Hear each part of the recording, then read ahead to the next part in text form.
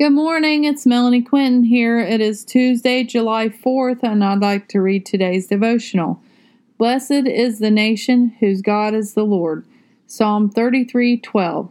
Blessed is the nation whose God is the Lord, the people he chose for his inheritance. We have to choose the Lord to be a blessed nation. We cannot expect to be blessed and without the Lord's presence in the midst. We are free for the price he paid on the cross.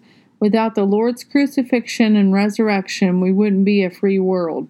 No matter what country you find yourselves in today, choose the Lord in your lives, for choosing the Lord will give you peace that is undeniable. When will you surrender your way and pick up the Lord's way?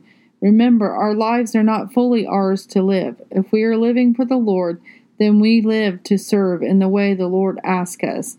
We shouldn't live to please ourselves.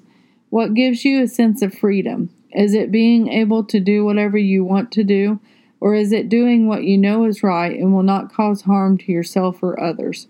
Do not take freedom for granted. Do not think freedom is doing whatever you want, for all things have a good or bad consequence.